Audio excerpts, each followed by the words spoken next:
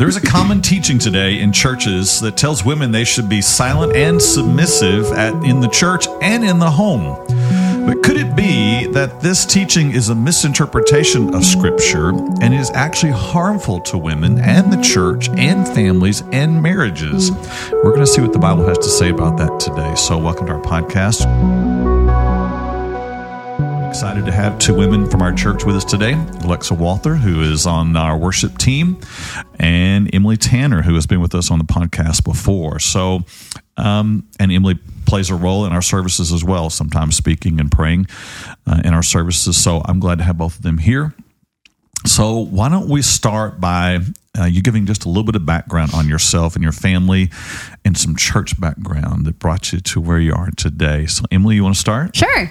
I am a wife and a mother of 5. I'm co-raising my niece as well. I grew up non-denominational as my church background. Really didn't get into a Baptist church until I came here. And then my husband, though, he came from, so I was non-denominational and he grew up Gothard. Okay. So those two worlds collided. But in what denomination was he? Because Gothard's not a denomination necessarily. Baptist. Okay. Baptist church. Yeah. So when we started coming here, most churches were Baptist. It was hard to find a non-denominational church in Texas. I was a little bit like, okay, we'll see where this goes. But it has been a huge growing experience since coming here and going into different denominations and seeing what they're like. Okay. All right, Alexa, how about you? So I am married to Aaron. We both are on the worship team. I sing, you guys know that, and Aaron plays the drums up there. We have 2 kids, a 7-year-old, his name is Aaron, and a 5-year-old is Penelope. Before growing up, I grew up Assembly of God for the most part. I also went to church a lot with my grandparents who were Southern Baptists. So I got a mix of both. Okay. It was kind of, a lot of it was contradicting itself. So from both kind of extremes. And then when we finally came here to Vertical, it was a good mix of the two, and it all made sense. And so here we've stayed and we've loved every bit of it. My husband grew up non-denominational down in Austin area in Round Rock. And so we kind of both grew up in purity culture time, and a lot of that influence. I definitely had more of the purity culture influence on me, especially as a girl growing up. Right. And but he still had a lot of that as well. Okay. So we're here today to talk about this subject of the role of women in church, and specifically some teaching that has said women should be submissive and silent. And that often is not just taught about a woman's role in church, but also in her home, that she is to play this subordinate role that basically is silent and always submissive to the point of her husband. It's just going to sound terrible saying all this out loud, but it's true that the husband, he has this greater spiritual connection to God. Yes. He has the greater access, and that even if she were to disagree with him on a matter, she is to be submissive to that because he's the one who's the authority, closer to God, the one in charge, however you want to say it. Gothard used the picture of the umbrella. And so we'll talk more about that, but I'm just curious, is that similar to teaching you heard growing up? We'll start with Emily again. So like I said, I grew up non-denominational, so that teaching was not prevalent in the church I grew up in. Okay. In my home, it was hammered in. It was very much the role of the husband was the be-all, the end-all. Scripture was abused and misinterpreted and misused. When I started dating my husband and I saw the church that he was coming from, that opened my eyes to Gothard and that belief. And I was shocked and a little appalled, and it sent me on this whole lifestyle of like, especially from how I was raised, and then seeing that, I very much went into I am not going to let a man rule over me. And I went the opposite way. So instead of becoming super submissive, I became very angry, distant, prideful, arrogant, not needing a man kind of way, because I did not want to fall back under that abuse from my childhood, having it go into my marriage. My husband is very gentle. He's very kind. He never took on that belief system of Gothard, but it was always a fear of mine because of how I was raised and how, what he was taught in his church. So yeah, it made me very distant and fearful of God and churches. And I went through a period after I came here where I was like, I'm done with church, because it had been such an abusive, toxic thing from my home life growing up to entering some churches in here where I was told literally that I needed to be silent, that my husband needed to ask questions on my behalf. Wow. That does not flow right with my spirit, because here's the thing. I love my husband with all my heart, but he does not get in the way of my relationship with God ever, any day. At all. He's not the Pope. He's not the Pope. He's not the Holy Spirit. No, sir. You don't have to go through him to get to God. Yes. Yeah. Alexa, did you grow up hearing some of those same teachings? I did. I wouldn't say from my home as much as just from growing up in purity culture and that time.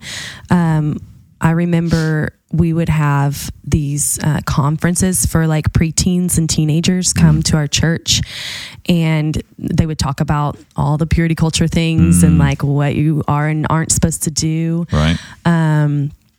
I just remember lots of being separated out into girls and boys, and them telling us really, really harmful things that you take and you believe for a really long time.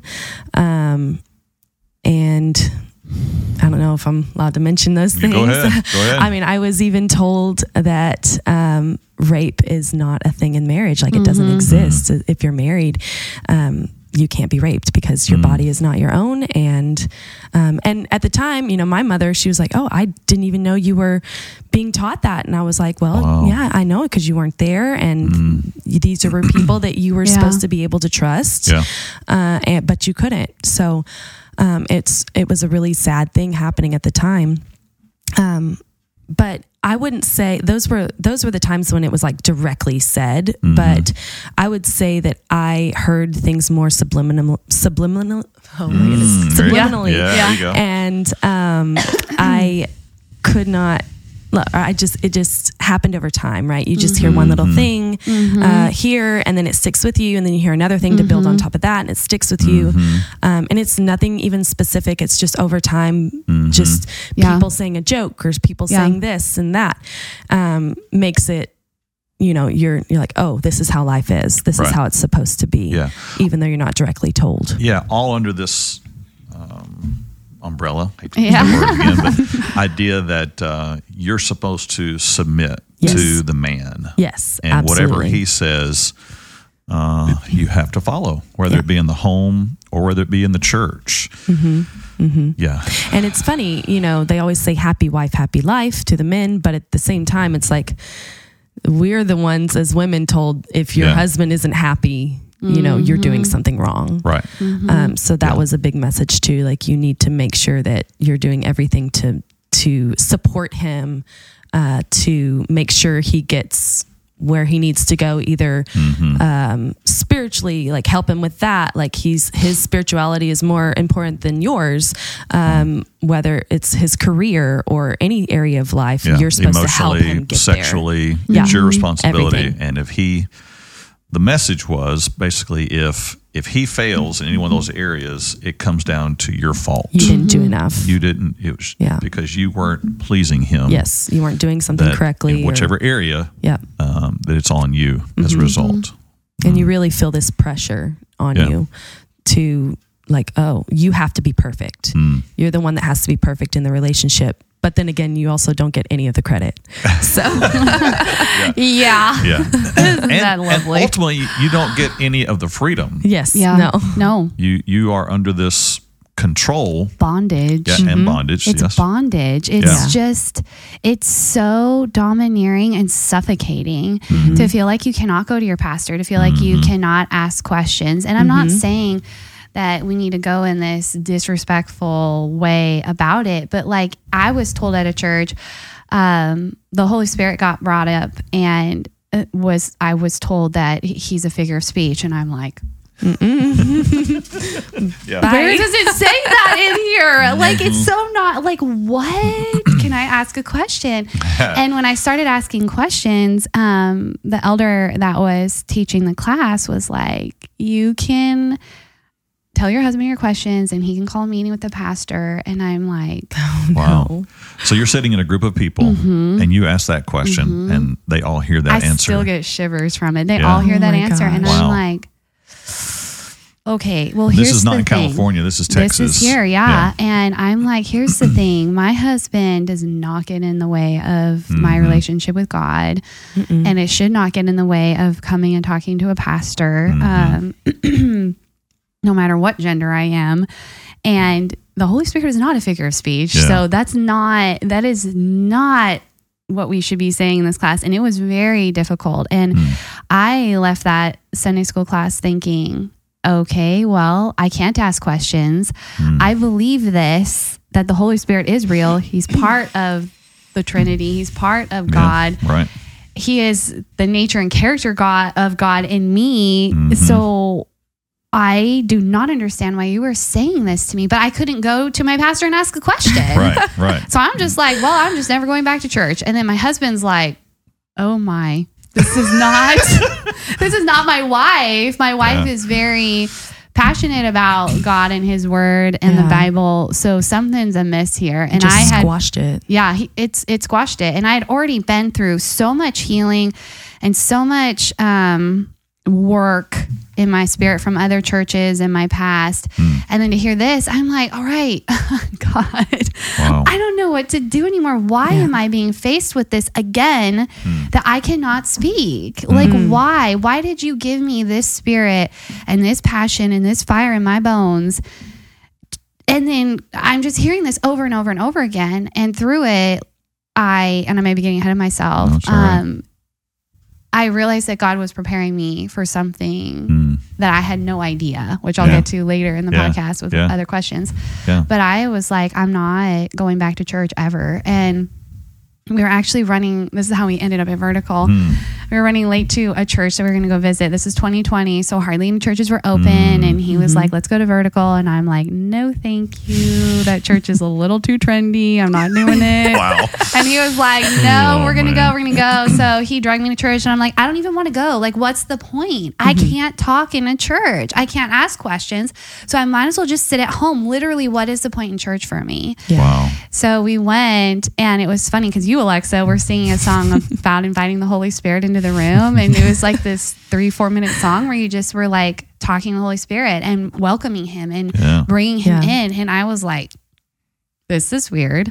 And then you got up and started running around, talking, preaching. And I'm like, I kind of like this a little bit. different. But I was literally sitting in the pew, like my legs were crossed. I'm like, I am not doing this.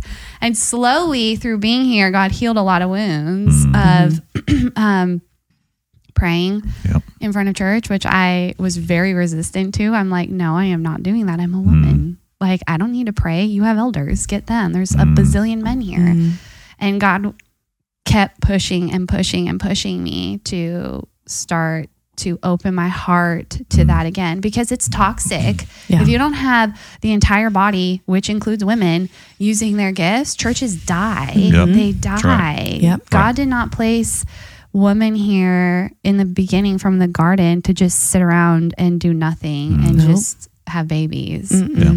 We were created to complement, to help, to serve, to work with, alongside, To be a companion. to be a companion, A partner. Yeah. Yes. So obviously that produces a lot of harmful stuff inside you. It did. Yeah. Alexa, how about you? What did it produce in you, in your marriage, or even in your view of church? Yeah. So I became the complete opposite. I was very, very submissive. But at the same time, in my head, I knew, I was like, I don't want to do this. Like, this is how I'm supposed to be. And I was a very big rule follower. I did all the right things all the time. I never got in trouble growing up or anything like that. So I'm naturally a rule follower and want to please people. And so I'm submissive. I don't speak up in church. I don't. And the thing is, like, Assembly of God, they never really put women, a huge amount of limits on women or anything, but I still had that Baptist background too, which did. And so I was always just pulled both ways. And so, we go around the circle praying. I wouldn't pray. I would, go to the next person because I didn't feel comfortable. There was a lot of men. They were all older than me. Unspoken. Well, no. Back then it was like they would squeeze your hand when they were ready, and then you'd squeeze their next hand. So I just, already oh done. my gosh, how funny! Yeah. So it was always Pass. like, yes, exactly. So that was me. I never spoke up in just meetings, talking with people. If I was going to say something and a man stepped up to say something, at the same time, I would always back off because what they had to say was more godly, more important. Wow. What do I know? Just a woman. I'm just a woman. Yeah. Yes. And to the point where I didn't study anything because I'm told what to believe, right? It's like, you're telling me how I should be, so why do I need to study for myself? With my husband, and this is interesting because I was very submissive at the beginning for the first really 7 years of our marriage. We've been married 10 now, and I would literally ask him, can I go buy this $5 item at the store? And he would always be like, why are you asking me that? I'm like, you're the man of the house. Like you make all the decisions. You make, you tell me yes or no. Like that's how it is. That's how it's supposed to be. Wow. Never really growing out of being a little girl, honestly. Still asking for permission to do everything. Still, seeing, asking if it's okay, that kind of thing. And so letting Aaron make all of the life decisions, it started to put a lot of pressure on him, on me, because I was frustrated because he didn't want to make the decisions, and I was constantly having to push him to make all the decisions. And you're the man of the house. You're supposed to do this. Why aren't you doing this? Why aren't you like this? Yeah. Why aren't you being the spiritual leader of our home? Why aren't you doing it? You're not. In my head, and sometimes I was like, I guess he's just not as good of a Christian as I thought. He's just not leading us the right way. Sorry, Aaron.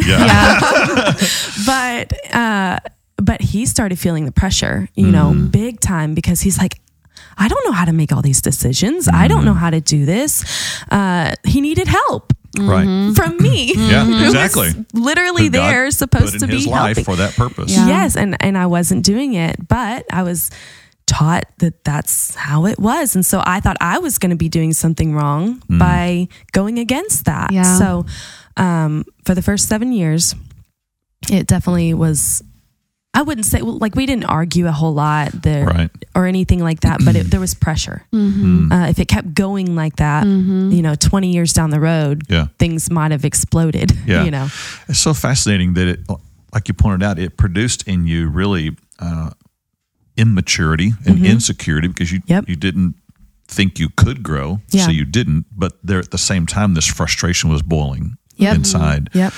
And so, and it's interesting also to me the different approaches you each Yeah. had to that, or response you had Opposites. to that. Yeah. Because I was angry. I was like, no man is going to dominate me. Right. Like, no, this is not happening. I'm Yeah. not going to allow this I would say abuse. that, No, I was You that. felt it, but Oh, didn't ever I- say it much. I Yeah. articulated it. We had arguments. I was very angry, very just, I'm not going to let a man stomp on me anymore. I'm not going to do it. And that went the polar opposite way Yeah. because I had a distrust and just, I don't know, sinfulness about how my husband would approach me, even in any situation. You know, it was very difficult for me to let go and realize, okay, like a pastor can be trusted. A husband can be trusted. Yeah. Not everybody, not all men are the same or have the same Right. view. And that actually, you know, you're talking about wanting Aaron to lead, like with Stephen, because I was so dominating, he really backed off and was like, I'm not even going to go there with him, to the point Right. where when I was learning how to, become less controlling, less angry, God grabbed a hold of me and he was like, it's okay. You're okay. You can have that spirit and that fire in you. You can learn. You can have relationship with me, and you can relax and be at peace with your husband in your relationship. And like processing through that one day, I was like, okay. And when I was in therapy about it, and the therapist was like, just start with something small, something super easy. And so after church one day, you know, the kids are always these ravenous beasts. Like, I don't know what they do in Sunday school, but they come out like they haven't eaten in a year. Every week. Every week. It's like, Every what are we going week. to eat? Where are we going to go? We're starving. I'm like, I look to my husband and I'm like, where do you want to go for lunch? And he's like, got the steering wheel and he's just looking straight ahead. Like, oh my gosh. I'm not used to this. And it was such an eye-opening moment for me how controlling I had become because I was so afraid of being controlled. Yeah. And it was such a powerful moment in our family that the van fell silent. Wow. And with 5 kids after church that are hungry, Yeah. it was a moment that I will never, ever, ever forget. And it took him a good 5-10 minutes to figure out where to go to eat. And he kept asking, I'm like, wherever you want to go, wherever you want to go. And it was a tiny speck of a moment that really helped unravel not just him stepping into his role and becoming who God is growing him to be, but also releasing me from all of that fear that I had been under, all of that, even like I was so afraid to be controlled that I became out of control, trying to control everything. Yeah. Yeah. And it was just this toxic pattern of just, Yeah. So I'm sure in the home, you know, responses to maybe something simple that he asks or Yes. says becomes a huge deal. a big deal. A huge deal. It was like, why are you asking me that? And it would just turn into this huge deal every single time. We've been married almost 18 years and together for 22. And it's like, wow, I wasted so much of that time living under all of this garbage of what has been taught and pressed on me. And it was not good. It was not. And like you said, in the church environment, then it puts a distrust of pastors, right. I'm sure. Oh yeah. And my church back home, great pastors, great leadership, never had any of that in the church specifically. It was in my home growing up. And then coming here, when we started looking for other churches, seeing that, and then also too, I saw it in my husband's church, but seeing that here and then going under that in pastors, I am like, what is going on? This, and I kept, they kept telling me, this is the Bible, this is the Bible, this is the Bible. And because I was spoon fed most of my faith, most of my life, because I went to the same church my whole life. So I never needed to like go and see if what they were saying was true. Right. Yeah. Oh my goodness. It was a refining moment, and God's like, I'm going to put you in that pressure cooker and we are going to see what comes out. And my, oh my, what came out of me. And not just that, like the spiritual gifts that I think I always knew I had, but would push him away, you know, teaching, speaking, praying. I would just shut him up in a box. Those are things you're not supposed to have. I know, they're not. Don't you know? I'm not supposed to talk to Shut men. it down. That's just so tragic. I mean, you're talking about half of the percentage of the church Yes. being silenced. Yeah. And not Limited. able to use what God has put within them. Yeah. So that's dangerous. It is. Or if you do use it, you have to fight to use it. Yeah. You have to push your way through with it and, you know, hear all the negative comments about it. Right. Like the first few times you asked me to pray in front of church, I'm like, no, bro, ain't happening. I'm a sister, not a mister. So no, Like that. no, sir, it's not happening. And it took you some time, and you were probably thinking, what is wrong with her? Yeah, let's do this. Why is she doing that? I remember Caleb too. Caleb's our worship director here. And y'all wanted me to pray that first Sunday, and he was like texting me. He's like, "You're going to do fine. You're going to do fine." I'm like, "No, I can't do this. I cannot do this." And he's like, "Practice with your hairbrush." I'm like, "Well, that's a little bit sexist." That sounds like Caleb. Why don't I go practice with my hammer, Caleb? Why are you saying hairbrush? That's so gendered. Yeah, So that's right. no, but see You that can was. use a mixing spoon if you'd like. But yeah, I know, right? Yes. I'm gonna go get my baseball bat. But oh my gosh, wow. he was. But like I was so like in this place in my walk of still healing, of still trying to figure this out. And God's like, let's go. Like, I'm done waiting. Yeah. This is your gift. This is your call. You need Yeah. to do this. And so I got up there, knees knocking that first Sunday. Yeah. And that lit that fire in me. There I'm you like, go. I'm Good. done. I'm hooked. Let's go. It's good. That's awesome. So there has been this teaching within the church, and I don't want to keep saying Bill Gothard, but I'll say one Yeah. more time, Bill Gothard. It's relevant. He probably more loudly pronounced this idea that there's an umbrella of authority. And you see some passages of scripture that he used to teach this, and not just him, but other churches as well, that a wife is supposed to be under the umbrella of her husband's authority. And if she gets out from under that she opens herself up to the realm of Satan. And she makes herself vulnerable to more temptation and attacks. And then the children are supposed to be under her authority and so forth. So from where you sit now, what do you see as the dangers in some of that kind of teaching? Well, it stifles a woman in her gifting of what God has called her to be. Like in a marriage, husbands and wives need to exhort and refine and build each other up to find the purposes that God has them, Right. and to use those gifts. I do think,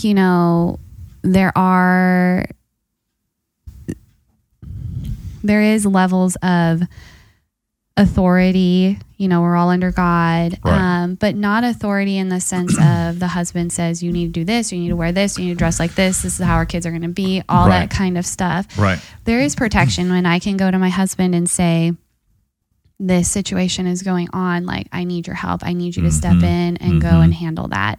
But that protection, the way Christ loved the church, the way he laid his life down for the church, what it's supposed to be looking like, has turned into this domineering, controlling, manipulative, fear-mongering cult and belief system that has completely sent women in fear of needing to be perfect and of needing to be quiet and to not have a voice or an opinion. Whereas when you look at Jesus and, literally it says that husbands need to love their wives as Christ loved the church. If you actually stopped and looked at his life, he served alongside women. Right. He loved women. He healed women. He valued women. He chased after women. He didn't shy away from their hurt or their pain. He exhorted women. He used women to build churches and start churches and to minister to even apostles if you look at the history, but we're not taught that. No. And all we take are these very few scriptures, and the words are misrepresented. They're not studied. They're not understood in their original translation or the biblical history at all. And we just take blank English words like the word silent, and that have also changed over time from when it was written. Yeah, even the English words. Yeah, and it's not a healthy environment. Yeah, because what you see in some of those settings is control is the word, really, that the husband then feels the responsibility of applying. Yeah. And so then he gets to dictate the number of children, whether she agrees or not, or the way they're going to educate their children, whether she agrees or not, what she should do or not do for work, or how she should or should not dress, or who she should or should not associate with. Where the husband assumes this control over all of those areas, and then what you find is a wife, and often in those situations, who is frustrated and not in agreement with those decisions, but feels responsible to have to do them. She lives in this guilt and this frustration, but she interprets all of that as, well, this is now just my Christian calling. It's just to submit and do what they want me to do, whether I want to do that or not. And like you were saying with your husband, he wasn't happy with Aaron. He wasn't happy. He was like, I don't know how to do this. Like, I need help.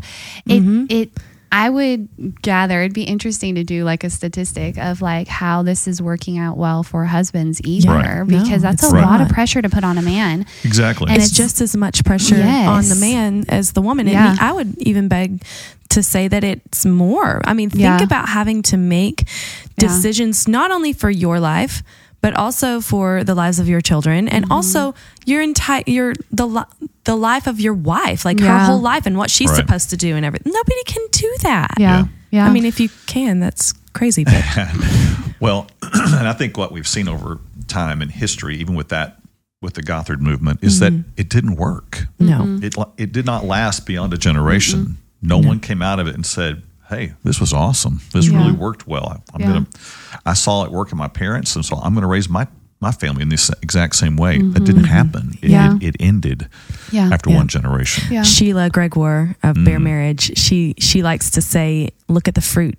Yes. Is it producing good fruit, or is it producing bad fruit? Right. So, so if you're in a situation where the husband is not really happy, he's doing what he has to do or thinks he's supposed to do, and then the wife is doing what she thinks she's supposed to do, but she's not happy, and they're both frustrated, and they're both really not communicating to one another. They're not open. They're going through the motions. They're going through the church motions, the faith motions, the marriage motions, but behind the scenes they're frustrated and unhappy.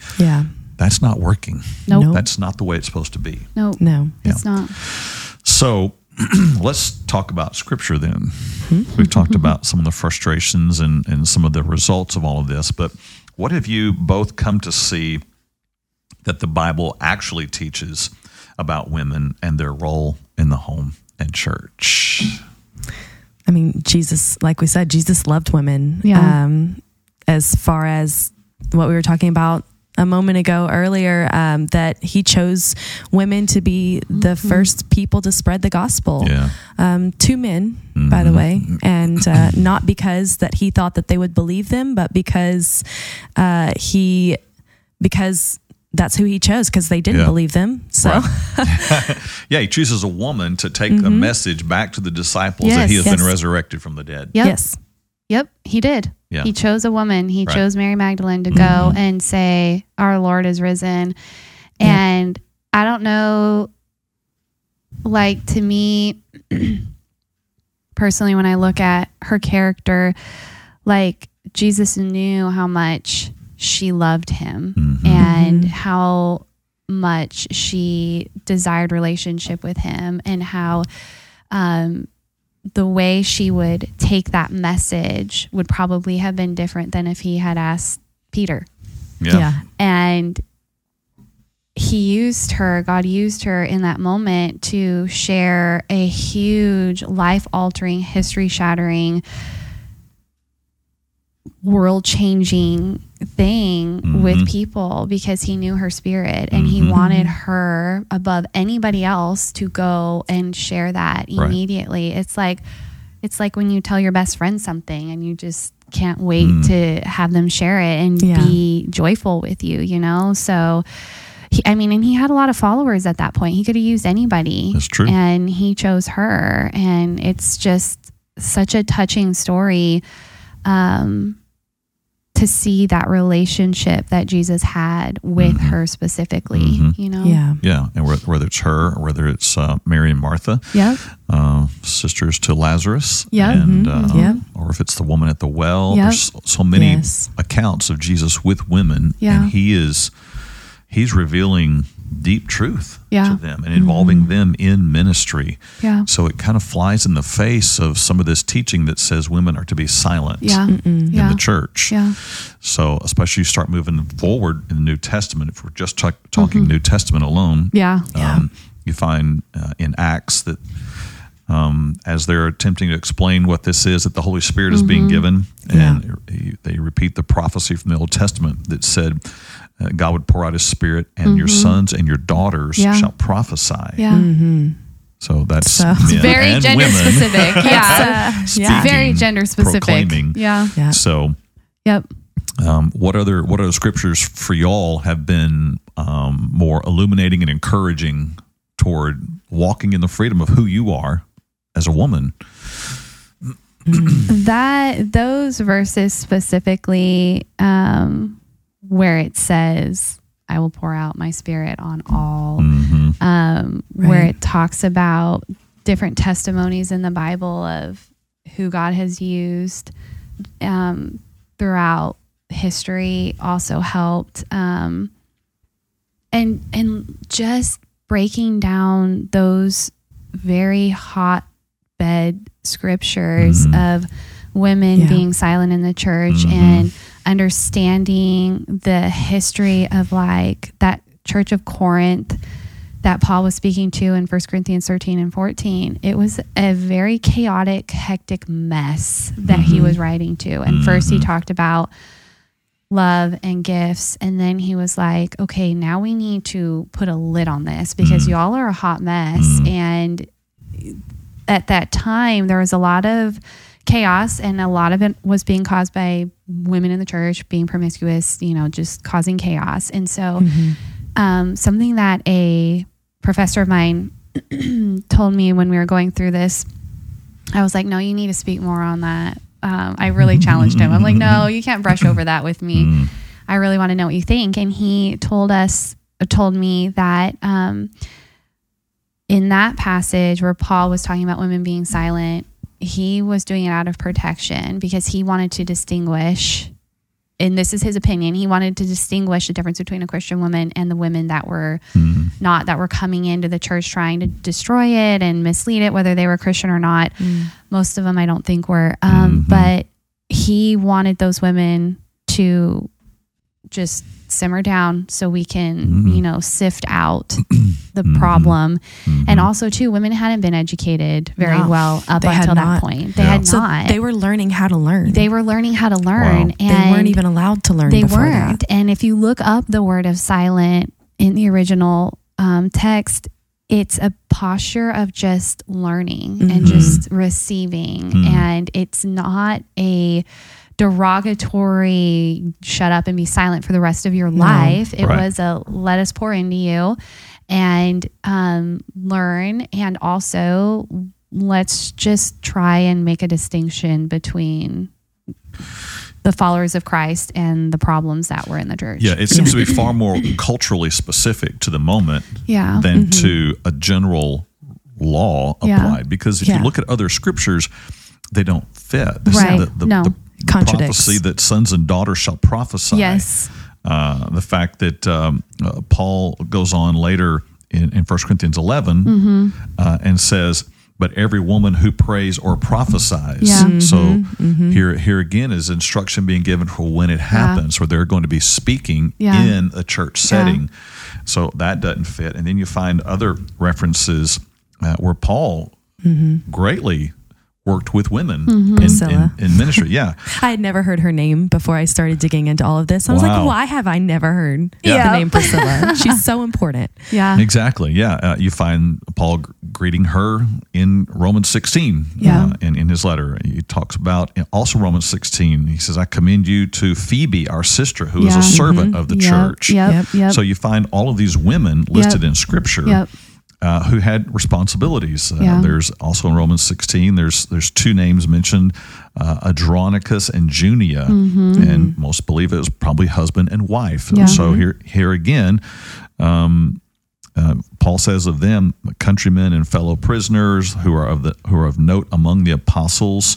So among leadership, among roles of influence, among speaking, responsibility within the church, here are women. So that does present some awkwardness if you believe that this other verse that says women are to be silent in church, if you just interpret that as a law given over all those other things, it causes some problems with these other passages of Scripture. Yeah. Yes. And that verse in 1 Corinthians, like it has its base and it has its place, obviously, because it's in Scripture. But you can't just pick and choose things out of the Bible, whether take it's one or two verses by itself with no meaning, no context. Yes. And just say, yep, well, that's what it says. So yes. You have to take Scripture at its whole and understand the intent behind it, where it was coming from. And not only that, this is something that I am harp on so much. It's my soapbox right now. When you're taking a scripture like that and somebody's preaching it at you, teaching you, reading a book on it or whatever, you have to realize that the person that is interpreting that is not the Holy Spirit. Right. And men are fallible. Right. Even very well-intended men who just don't understand, men are fallible. And you have to get up off your lazy spiritual backside and dig into it yourself. Because if you're just being spoon-fed everything, of course you're going to believe that. Right. You know, if somebody who has their PhD or their doctorate of divinity or whatever comes and says, this is what it says. Or just because they're called a mister. Or just because they're called a mister and they ain't a sister. Like, you can't just believe what you're hearing, because men are fallible. It happens. They make mistakes. Even women, we all make mistakes. Yeah. So if you hear a teaching and you think, I'm not so sure about that. Right. It's probably because God's like, go and do your You search own the Scriptures. search. You know, go and do it yourself. Don't just take what whether it's Gothard or Luther or Zwingli or any of these guys, any of the Reformer, Or Calvin, me on any given Sunday. or our pastor, love you, but sometimes I'm like, just kidding. No, really. I don't want anyone taking it just because I say it. Yes. I have a role in response in preaching God's word, but every member has a role in going home and searching the Scriptures themselves and making application. And, and there have been people who've come to me over time and say, hey, I looked at this. I'm not sure what you said is accurate. I mean, I welcome that. I welcome the conversation. I don't claim to be perfect in my understanding of proclamation. So there's a need for that. But I can see from what I'm hearing from you, from the woman's side, if you have been taught and believed my role is to be silent, then I might feel something differently or see it differently, but I can't say anything is what I'm hearing you say, which, man, that would just be frustrating. It is frustrating. It's very frustrating. I lived a very frustrated 10-ish years of my life because I'm like, I don't understand why that does not seem right, but I am having to not say anything about it. And it was also frustrating for me with God. I got very frustrated with God in part of my walk because I'm like, why did you, like I said earlier, give me the spirit that you gave me and the passions you gave me and the gifts you've given me, and I can't use them. Yeah. Like, I'm a waste of space, basically. I'm a waste of what is the point in this? I'm here to make babies. Yeah, I'm here to make babies. And I'm here to get married. And I would try other slave to your husband. Yeah, I know. And I would try other things in the church, doing different, like helps or whatever, hospitality, which is great. We need that. Right. Administration, all that kind of stuff. But it wasn't my passion. It was so I don't know, frustrating and just spiritually harmful. Yeah. And then coming here, when I started, when Roseanne, our women's director, asked me to speak at the women's conference, I was like, no, that's all right. I don't have anything good to say. Even at the women's conference. Even at the women's conference, Yeah. I was so beat down Yeah. about my voice and what God wanted me to use it for, and my spirit. And that was, I think, after I gotten up and done, I think it was after maybe Journey's testimony, or maybe the Cross Heals, when I talked about my healing. Right. And she asked me to do that, and I was like, no, it was already hard enough for me to get up there with you, but then to do that, I was like, that takes a lot of time applying scripture, studying scripture, learning scripture, digging Right. into scripture. Right.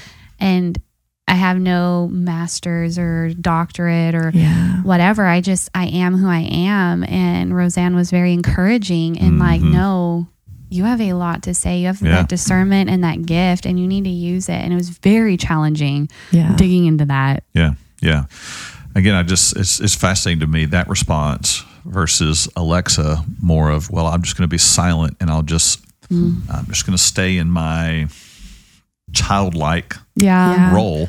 Yeah, becoming just- very spiritually lazy, and because you didn't have to, you weren't supposed. It's almost appealing for women in a way. Wow.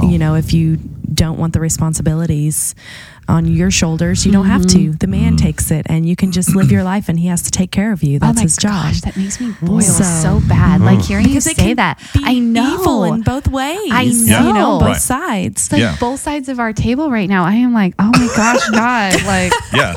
Well, I mean, looking back now, I've seen it.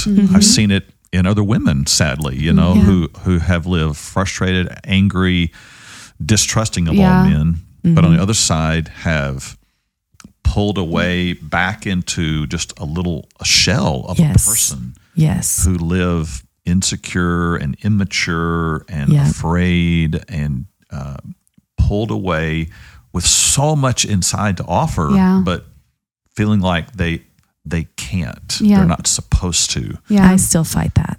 Wow. A lot. That is fascinating. Still fight it. I mean, we've been really discussing this probably for a little over 2 years now. And it's still a struggle. It's so many years of just being told that you're not supposed to and that you can't. And I did go the opposite way of you, where I was more submissive. Still had the questions rolling. Yeah. Right. And I'm getting going, now. But it just takes so much. It takes time to just. Because you have to beat back those voices. Yes. But it's hard because you always heard those voices of being God. Yeah. Yes. Yeah. And so it's almost like being a child again, of like going back, learning all the things that I should have learned as a child, of how to be a good Christian and following Jesus and all of these things that I was supposed to be doing and taught as a child and never was allowed to or allowed myself to because of what I was also taught. Yeah. And you know how they say like learning something as a child is always easier than it is when you learn it as an adult. Yeah. So I'm kind of finding that now of just having to rewind and like relearn everything. So let me cast this off in a different direction to make sure people listening know what we're not saying. So this could be interpreted by some as, oh, well, this is Christian feminism here. Women rise up, fist in the sky. Let's do this. No. And No. those horrible men. No. Oh, it's easy to go down that road. It is. I will admit, you have to stop yourself when you hear all of these, when your eyes are opened Yes. to all of the things that have gone on and you didn't realize it. Yes. And your eyes are suddenly open and you start seeing all the things. You're like, it's very tempting to just get really angry and stew in that. Yeah. I had to pull myself back for a moment just because I was getting so angry. Yep. And it's okay to be angry. That's okay. But you cannot just sit there and stew in that anger forever. You have to put that anger to good use. And here's the thing. The same garbage that you and I have been taught is the same garbage that the men we are married to have been taught. That's true. They did not know that either. No. Right. They listened to a few men, maybe it was a dozen, maybe it was 100. I don't know. That they were supposed to trust. That they were supposed to trust, and they followed along because they Same were told, reasons. this is what the Bible says. This is, this is what this person says. This is what that person says, Right. or whatever. So they were fed the same thing we were. So Yeah. while I spent a lot of time angry, I wasn't angry necessarily because of men saying certain things. I was angry because of misrepresentation of the scripture. Yes. And here I am learning all this stuff, and God's illuminating these things to me, and I'm like, okay, well, what am I supposed to do with this? Yeah. Yes. Yeah. Because in this culture that we've created as the church, we have gone down, and it's like gotten watered down throughout centuries. And so Centuries, how yes. you can stay away from that feminist garbage Right. is to realize that those men have been fed the same funnel They're in the same boat. of toxic Kool-Aid that we have. Yes. It's just we were told that same Kool-Aid was drank by both men and women, and they believed that they were the authority and we were to play the submissive role. Yeah. And so to realize that that is garbage across the board is like they were fed that too. Yeah. And they didn't know either. And like I So- was saying with Aaron earlier, he didn't enjoy that role. No. Like he was Right. not happy No. either. And as soon as you figure that out, you can work together to get out of that tangled mess. Yes. And that's what you should do. You should work together. Even though you've always been told not to. Yeah. But it's so sad because both sides are hurt. Yes. And I don't know which one's more hurt. They're just hurt in different ways. Right. Different ways. Yep. That's right. But both sides are hurt. And going the feminist route isn't any better. No. It's literally the opposite, which of is this. not That's what we're not supposed to do. helpful. And this is not helpful because it creates this division. It creates this line. It creates an animosity and a tension. And it's not helpful. It doesn't do anybody any good to see one above the other ever. So what we need to see is that we are created in the image of God. We are fearfully and wonderfully made. Yeah. We are all chosen. We are all redeemed. We all have power and authority in Jesus Christ. We are all covered by the blood of Jesus. These are across the board. And we need all of our gifts. Like, you might not want to get up and preach and teach. He loves being a pastor. I like preaching and teaching. Yeah. And, my husband, very quiet man, loves to serve behind the scenes. My daughter has a gift for worship, and we need all of it. We need all of it. You can't From all sides, From all too. sides. Yep. From all not sides. just from one. no type of person. No, exactly. So So Heather and I worked through the same thing over the past 2 to 3 years on disentangling some of the things that we have believed about the role of the husband and the role of the wife, and all of the implications of that, from decision making in the home to relational styles to church to affection and sex, all of that. It plays out in every one of those roles, Every area. And so it's important to know truth, and then begin the process of disentangling. And that's not easy. And it doesn't happen overnight. No, it does not. It's a process. It is a process. I'm curious, how are you doing then in this process of disentangling yourself from things you have believed and heard? So my process already started several years ago, like when I said, when we came to this church, and I was very standoffish. I was very like, even when you tried to come and introduce yourself to me, I remember. I was not. You're I thought, like, man, hi, these I'm- Californians, what's up with Yeah, them? I know, so rude. He's like, hi, I'm Pastor Brian. I'm like, when he sat down, and then again, you approached It was in me. a class about spiritual warfare. I even. know, it was. She's always back to me. I would know. look I'm at like, me. I'm not talking to him because Yeah. I have nothing to offer you. And Yeah. and in my arrogance and pride, that was arrogant and prideful. In my arrogance and pride, I'm like, I went to that class because I had already done a lot of research and study on spiritual warfare, more well versed in it, not more than you. I'm just saying I knew about it. And so I went in there thinking, I'm going to see what this Let's see what this poor guy has to Let's offer. see what he is going to say about this. Not that I can say anything to him. I'm just curious. And so then I would sit there and I'm like, good point. And then after you'd be like, I'm Brian. I'm like, goodbye. And I'd leave. So it took him some time, not knowing me, not knowing who I was, to really kind of soften that spirit. But God, with his persistence, kept coming and softening me, and God telling me it's okay.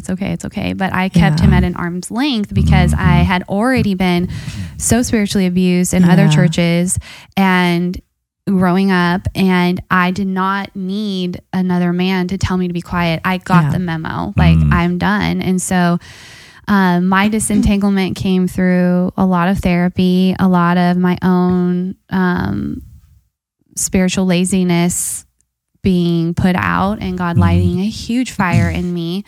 And then things that I had been super wounded about, not speaking, not praying, not asking questions. Yeah.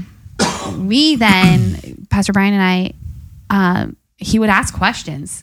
When you did the one about the blessings, and we went through the whole generational curses thing, that opened up a door. I cracked the door open, and he started asking me questions, and I'm like, well, I read this, or this is what I think. And so we had a lot of good conversation, and that was another way I started to become disentangled. And then, like I said before, the first time y'all asked me to pray, I was very resistant. I was like, nope. And then did it, and then came in, shared Journey's testimony with you. And you wanted me to get up and share it. And I was still like, no, like you can do it or whatever. And at the time when we would talk about, or when people get up and share their testimony for baptism, it'd be like this 5-minute deal. He'd ask a few questions, whatever. And then I think it was like 2 nights before it was supposed to happen, you sent me the like sermon thing, and you're like, so basically I'm going to get up and introduce you and give you the mic. And I was like, no, you're not. Like, no. And I, sitting there sharing her testimony, I was a little freaked out. I didn't want to because of her story, I didn't want to disrespect certain people. And the entire room was so silent. It was so silent. And I kept thinking in my head, oh man, I'm messing this up.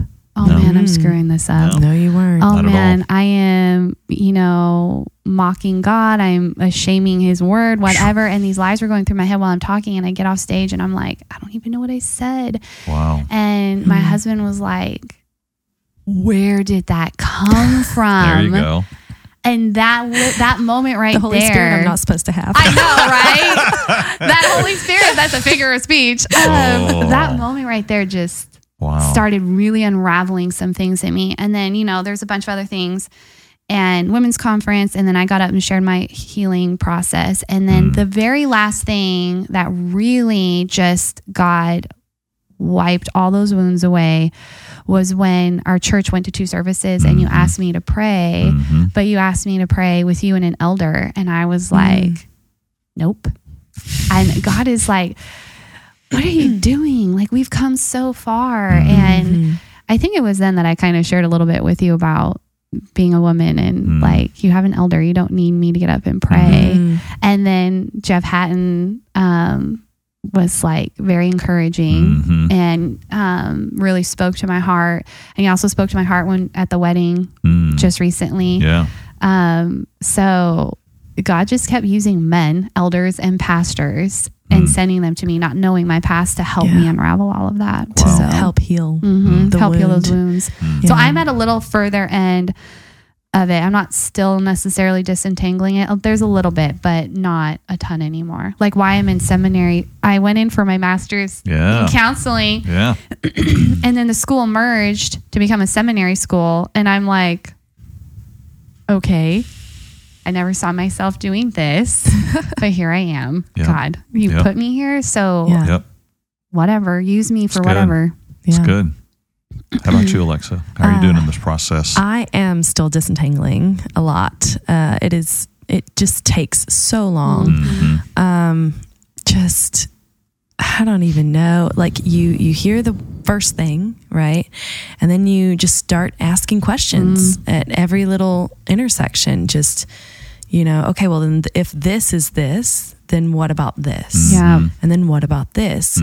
And you have to pace yourself. You can't just, let's change it all at one go. Right. That's burn it all down. No, we don't burn it all down and start over because, even with all of this, I still have my faith. It's stronger than ever. Yep. And we're going to go off of that. Yeah. We're not burning everything down, starting over. Yeah. I'm not, there's a lot of people out there today that are like, no, I'm getting rid of it all. Yep. And then if I happen to learn good stuff later, then so be it, Yeah. whatever. But you can't, that's not the healthy way to do it. Yeah, that's kind of the difference between deconstruction Yes. and disentangling. Yes. One is burn it all down. The other is, no, I'm keeping the foundation. Yeah. I'm going to Yeah. disentangle some deceptions and some lies that I believed along the way. Yeah. And build my faith up upon Right. truth. And to that, you can't erase that anyways, even if No. you tried. Like you can't. It's still ingrained in you. It's still a part of you. It's Right. still affecting your decisions and your emotions. And not only that, I would not, looking back now, going through all of that, I would not change it for the world. Right. I would not ever say, I'm just going to get rid of all of this stuff that I have learned and experienced and walked through, and I'm just going to start over. I would not do that because it has set me through a refining fire, a pressure cooker that has created in me something that I never thought would be. Yeah. So, And it's what lit the fire. yeah, it's what lit the Yes. fire. Yeah. Exactly. For both of you. Those Yeah. pains and those hurt, they light something in you Yep. and start the process of understanding God and His Word more.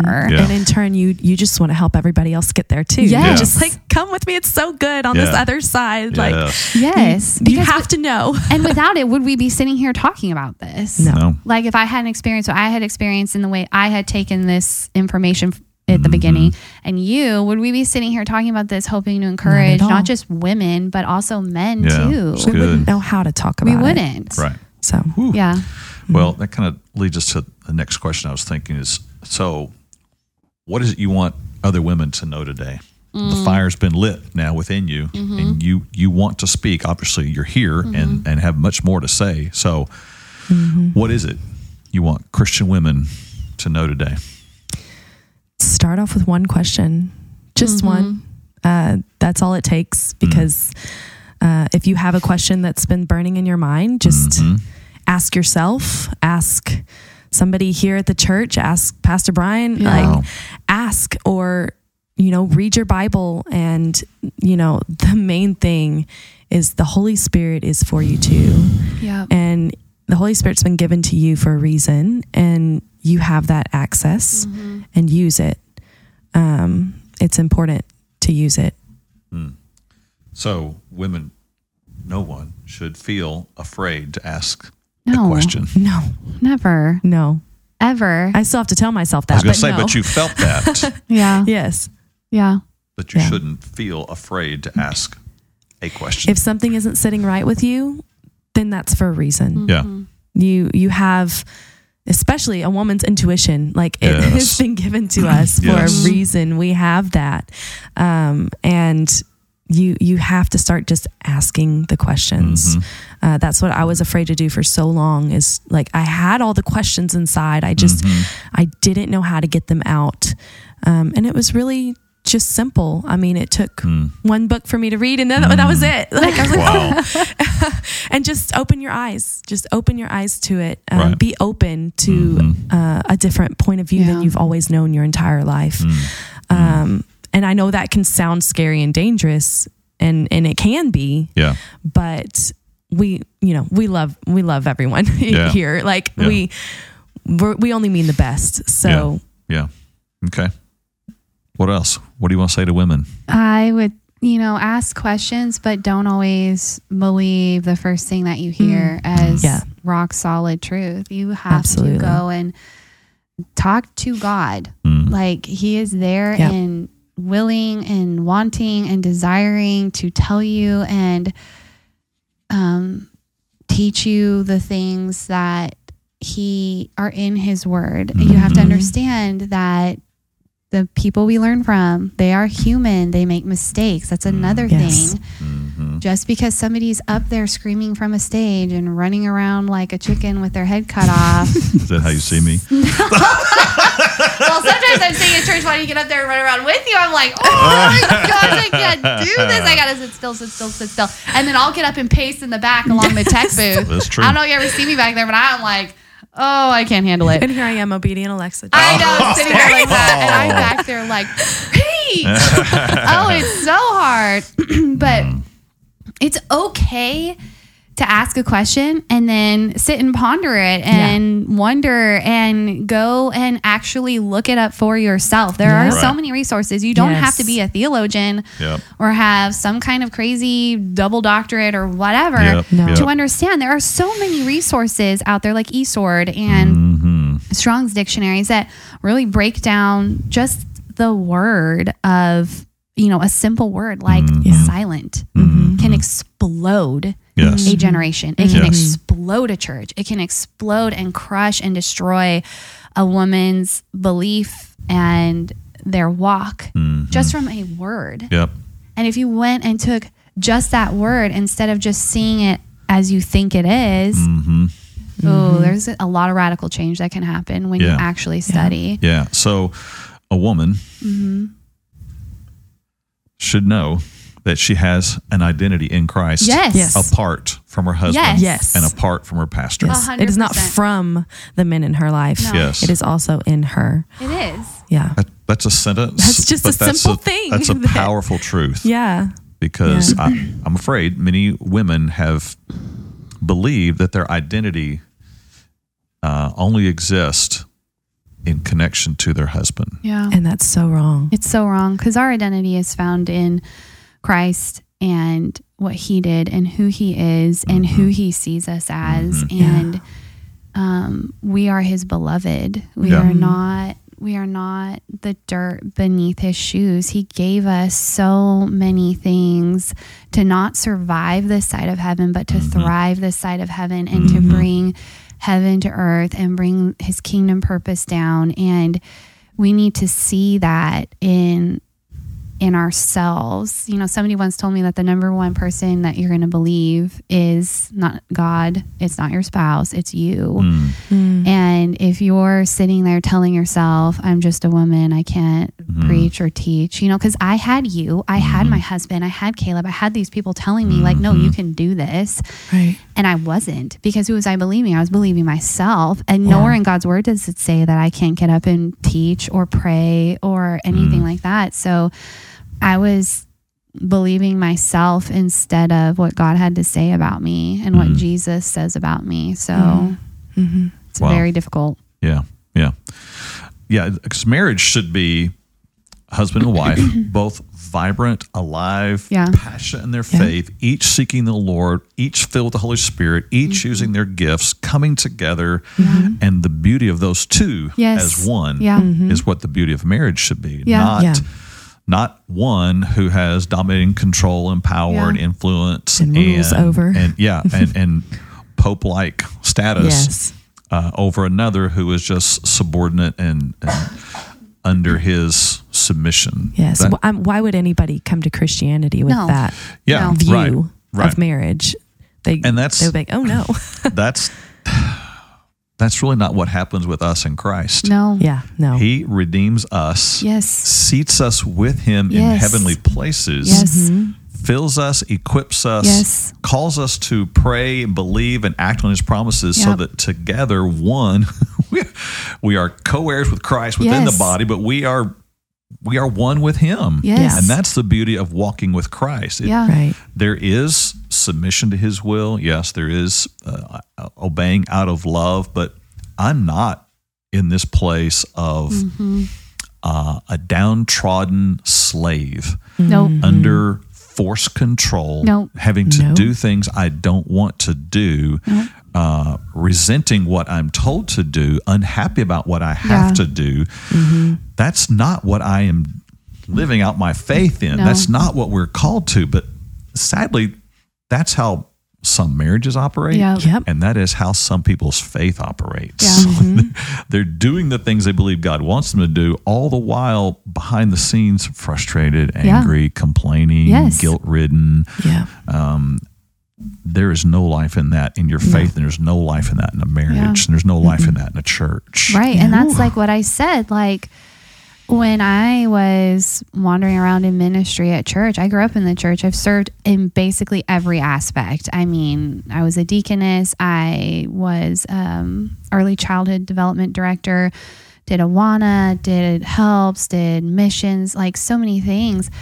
But the one thing I hadn't done was what God wanted me to do. And that was, you know, the gift of preaching and teaching and praying. And I hadn't been allowed to do it. And so I was just wandering around doing the motions of what a woman should do in a church and in a marriage. And that's not what he wanted me to do. And so I was miserable. And I was like, ugh, I'm just doing what I need to do instead of doing what God purposed me to do. So, Wow. It's good. yeah. So what do you say to the woman who is maybe in a marriage or a church where there is still this spirit of control and she might not feel like she has a way out? You do have a way out. Yeah. You really do. Nobody is ever stuck forever. There are so many resources, especially in our country. We're not in countries overseas like China or North Korea or any Muslim controlled country. We have so many freedoms and resources. It's just whether or not you want to get out or not. It's whether or not you want to grow. Especially if you're being abused mentally, spiritually, physically, emotionally. You need to get out. You have to get out. Turn to someone and get out of that situation. Get out. Jesus wouldn't want you there. God doesn't want you there. Nobody does. Yeah. God did not make you to be just trampled on. Nope. That's not what you're here for. No. Yeah, but there's been teaching over the years that have said to that woman, well, just silently serve and submit to your husband, and perhaps through your good attitude, he'll be won to the Lord. They take some scriptures and twist them to mean stay in that abusive situation. That is your duty to Christ. Yeah. Yeah. What do you say to the woman who's heard that and has believed that?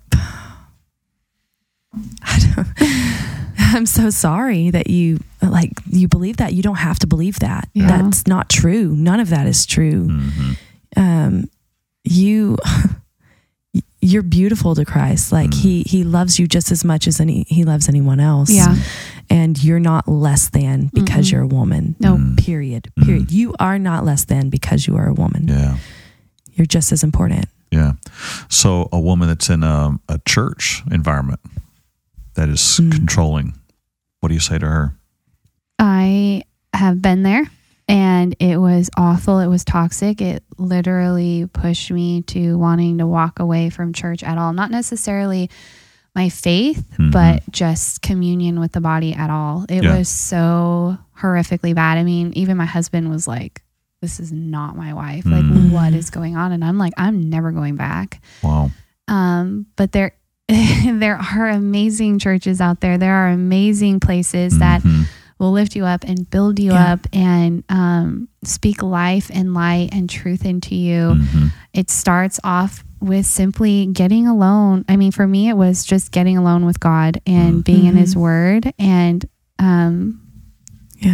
really learning about the character and the virtue of God and then who God says I am.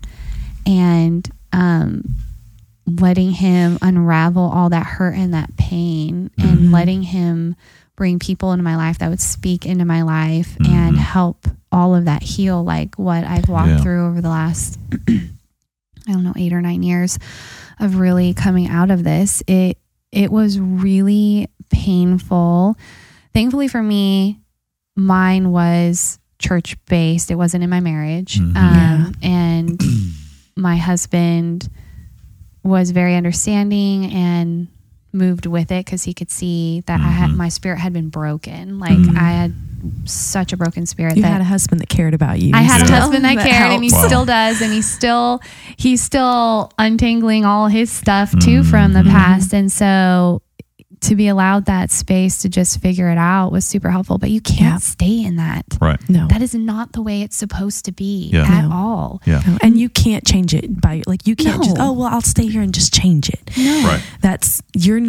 You are not going to change people's mind about No. things like that as No. much. And the louder you yell about it, the worse it's going to get. Yeah. Right. So Yeah, I think especially a lot if it's of a people think controlling that too. environment already. Yes. You're just Yeah. going to You're gonna- increase the pressure coming Yes. down on you. Yeah. And it's going to be even more dangerous for you. And that's the way I always would approach it, was with aggression and arguing. Yeah. You know, that's how I grew up, was like, Mm. you fight to the death, even if you're wrong. Like, it doesn't matter. You just keep fighting, keep going. And it's like, that didn't do any good. It didn't change anybody. It Yeah. still hasn't. Wow. So arguing about it and being aggressive about it is not the right way to go about it either. First, you need to pray that God changes your heart and your spirit towards that person and that church and that body. And then that God would use you or someone else to reveal the error in what they're doing. Yeah. And then let it be, you know? Yeah. But it's difficult. Yeah. So, what are some books or podcasts that have been helpful for you both? I know you've got a list. Go or you've ahead, got a Alexia, stack. Let's do this. Hold on. Yeah. Yeah. Give me one moment. All right. And I Because there will are some great books and there's some great resources today. Yes. Yes. Not like even 10, 15 years ago. It's Right. much Yeah. more than what used to be. So that's good. Yeah. And let me just back up real quick to that last question. If you are being abused, you really need to get out. Yes. Like, Yes. Right call away. our church, come by the Yes. office. Yep. Well, I'll sit with Separate you, yourself. separate yourself. Just, it's not Yeah. okay. It's Correct. not okay. And that's not who Jesus is. That's not who God is. I cannot say that enough. I cannot say that enough. This, like, Jesus came to set captives free. He Yep. was a bondage breaker. He came to, when he died on the cross, he bore all that sin and that shame. We cannot walk in guilt and shame in any aspect of our lives, even when we have sinned. Like, Yeah. That's correct. repent of it and walk free. Yep. Like, repent of it and move on. You cannot live even after you realize, like, wow, I've believed X, Y, and Z my whole life. I've been raised in the church. Oh my gosh, shame on me, shame on me. No, knock Yep. it off. Stop Yep. saying Stop. that. Yeah. That shame is going to keep you in more bondage. You move Yes. from the realization, illumination, okay, that was wrong, into now shame and bondage and Yep. guilt or whatever. You Yep. can't do that. You have to move on and figure out what's exchanging right. one evil for another. Yes. Yeah. Because the Spirit will never keep repeating the sin that's in you. No. And keep bringing it back up No. to your Right. attention. No. That is the enemy who does that. Yes. The Spirit of God points to Jesus Yes. and his death and resurrection and Yes. your freedom. Yeah. He'll Yes. always do that. Yes. For many years, I believe that the Holy Spirit's only role was to just keep poking out all and Yes. pointing out all the sin in my Yes. life. No, And no, so no. I didn't even like it when he was mentioned much because his Yeah. role He's was scary like that. He was, yeah. Yeah. He was just coming to point And out he- all the bad things The in Holy my Spirit life. is not a scary thing. It's a No. beautiful thing. Yeah. It is a Exactly. beautiful thing. Yeah. And he is there to grow and change us. And he's the comforter and the helper and Yeah. all of those things. Yeah. He's not this evil, scary monster that lives inside of you that's just there to, like, guilt you every Yeah. day of your life. And, like, when I started coming out of this, the things that I had been taught and learned and believed that were ingrained in me, I had agreed with. And that had become part of my life. And while I didn't know, it was ignorance on my part. Yeah. I still went to the Lord and was like, God, I repent of any wrong belief that I have ever believed about your word. Yeah. Even though I had no idea, I know that I came into agreement with misrepresentation of the scripture, Yep. and I don't want it anymore. And Yeah. I come against it, and Yep. Lord, reveal to me your truth now. And these agreements I am done with, and they are canceled by the blood of Jesus, and I am walking free from that. Yeah, So it's you good. have to take those baby steps, and Yep. God will reveal to you Baby through the steps. Holy Spirit. That's the key. It's good. I will say also that if you're in a situation, an abusive situation like that, we said get space, because one of the things when you are in that situation, I understand that, like, you're going to be bombarded by the people around you, whether it's your husband or your wife, if you're in that situation too. Or the leaders in your church. The more you even ask a simple question, you're going to get pushed back from that, and they're going to hit you harder and harder and harder the more you ask. So it can be overwhelming. So don't ask the questions in that case, except for yourself. Get away. You've got to get away. Separate yourself. Even if, do not go to church for the next 2 weeks, just to get a clear headspace to understand. Like, you got to get away from that before you can even think clearly. Yep. It's true. Yes, you do. You have to quiet the noise and silence all that chaos on the outside of you. Because here's the thing. The chaos that's ensuing all around you and understanding this is not in you.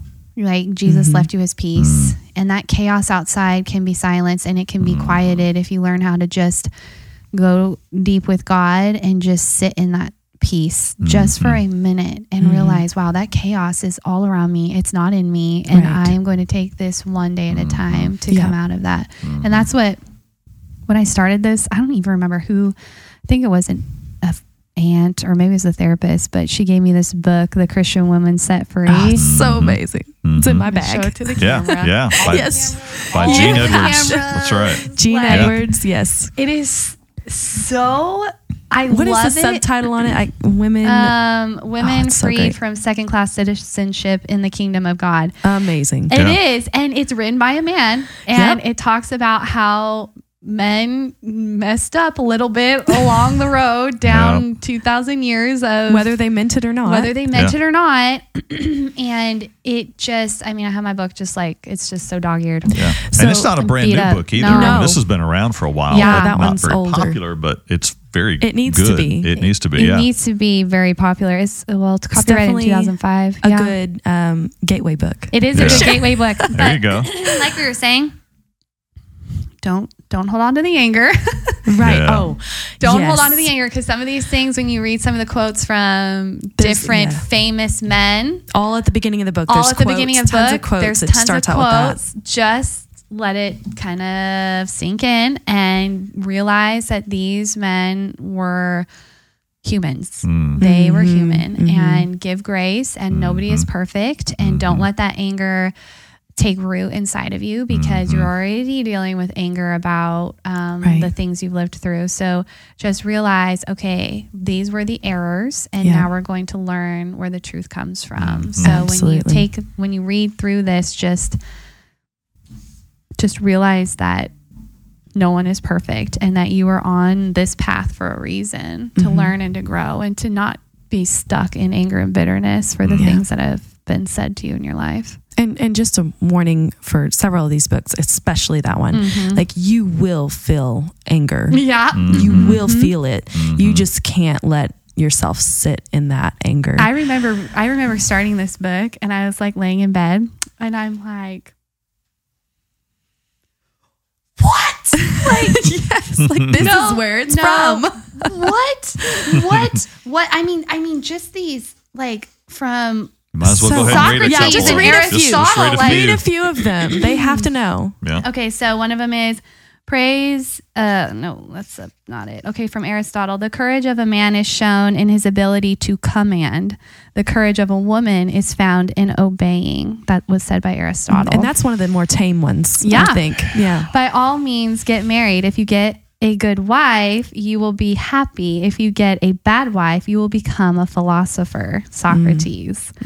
Women are those who fell prey to their irrational emotional side and are therefore incapable of reason and making rational choices. I believe this for so long. Oh, yeah. Same. Moreover, as irrational beings, women may not always know what they really want, and so it is the man's domain to decide for them, and that was Plato. All these people we know, these are household names. Yes, and then There's Go one ahead and about move Saint Jerome. into church leaders. Yeah, woman is a temple built over a sewer. It is contrary to the order of nature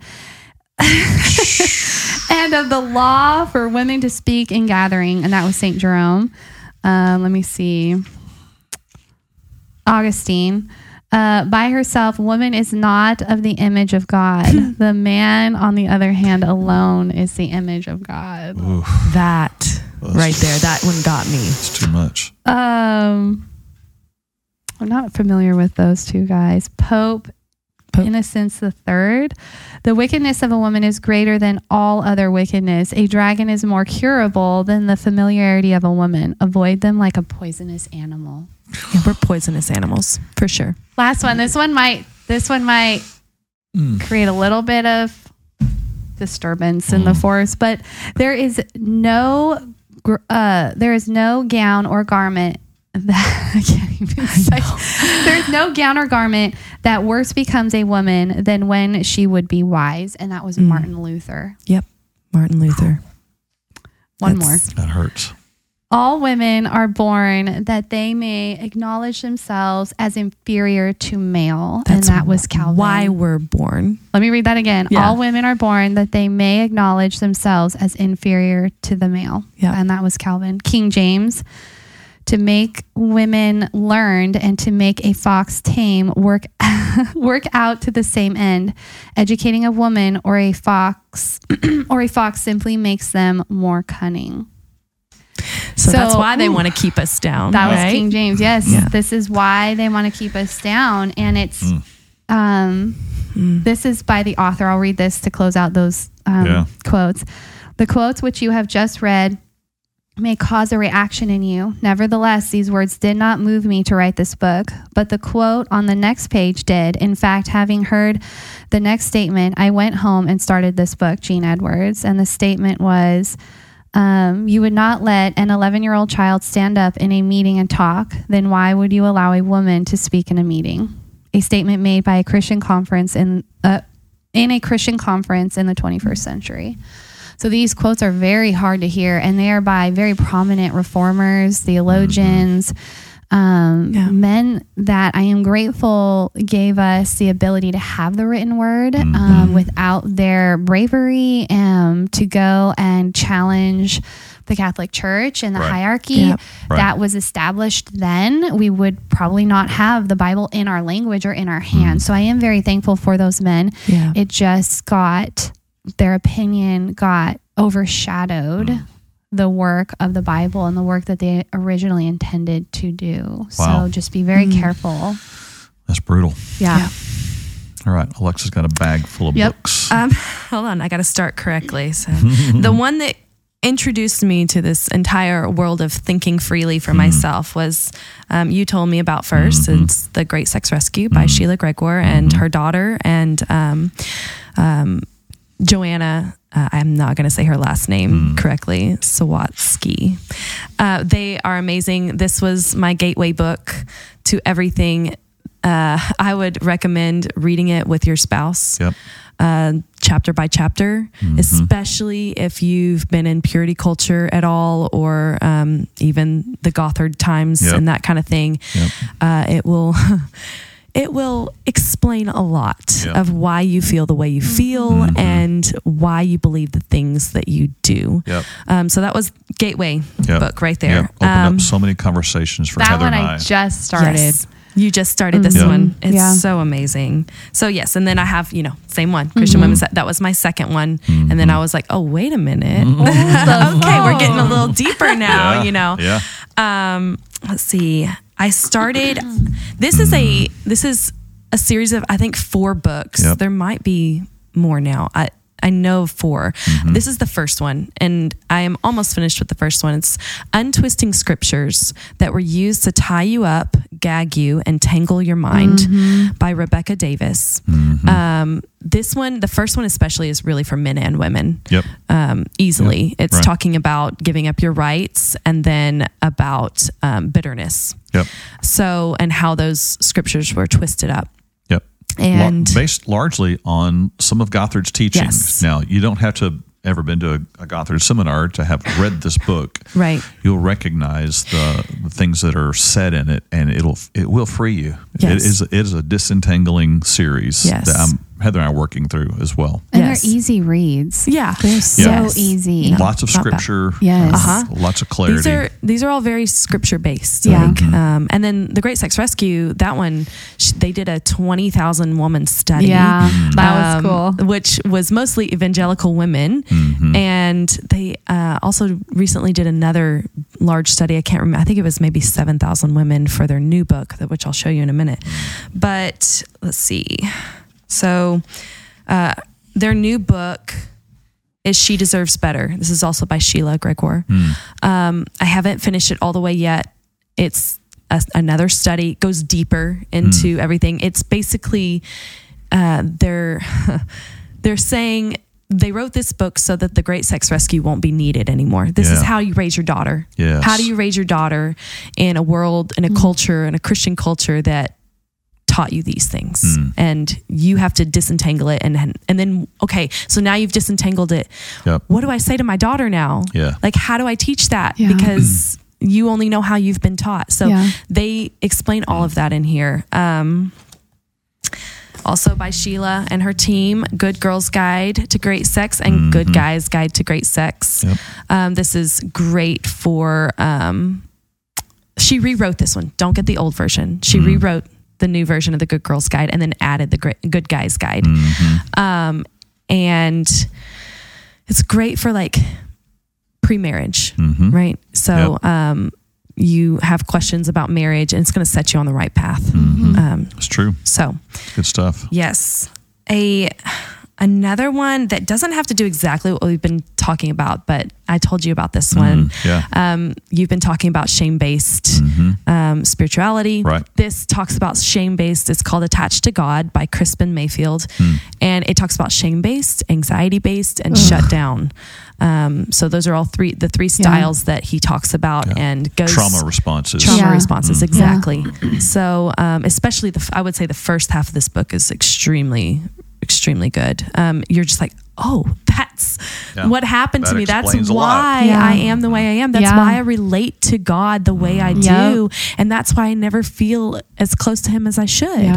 And he even gives you like exercises that you can do to like combat those styles of relating and teach yourself new ways. Now, is it written from a Christian perspective or? It is. Okay. Yeah, cool. it is. All right. I would say we are mostly conservative views over here. It has a little bit of liberalized views in it towards the end, but the material is still amazing. So the material of what it's about. My last one is the Bible versus biblical womanhood, how God's word consistently affirms gender equality. And this is by Philip Payne. It's a brand new book that just came out a couple months ago. And he goes step by step, verse by verse, tells you like from Genesis to the end, and takes all of the verses that were twisted around to say, women, you are under man. You are not allowed to do this. You're not allowed to do that. He has studied Greek for over 50 years. Wow. And he goes back to the original Greek and basically retranslates it, like translates it word for word, and tells you like, oh, even Christ is the head of the church and husband is the head of the wife. Head didn't mean authority and domination.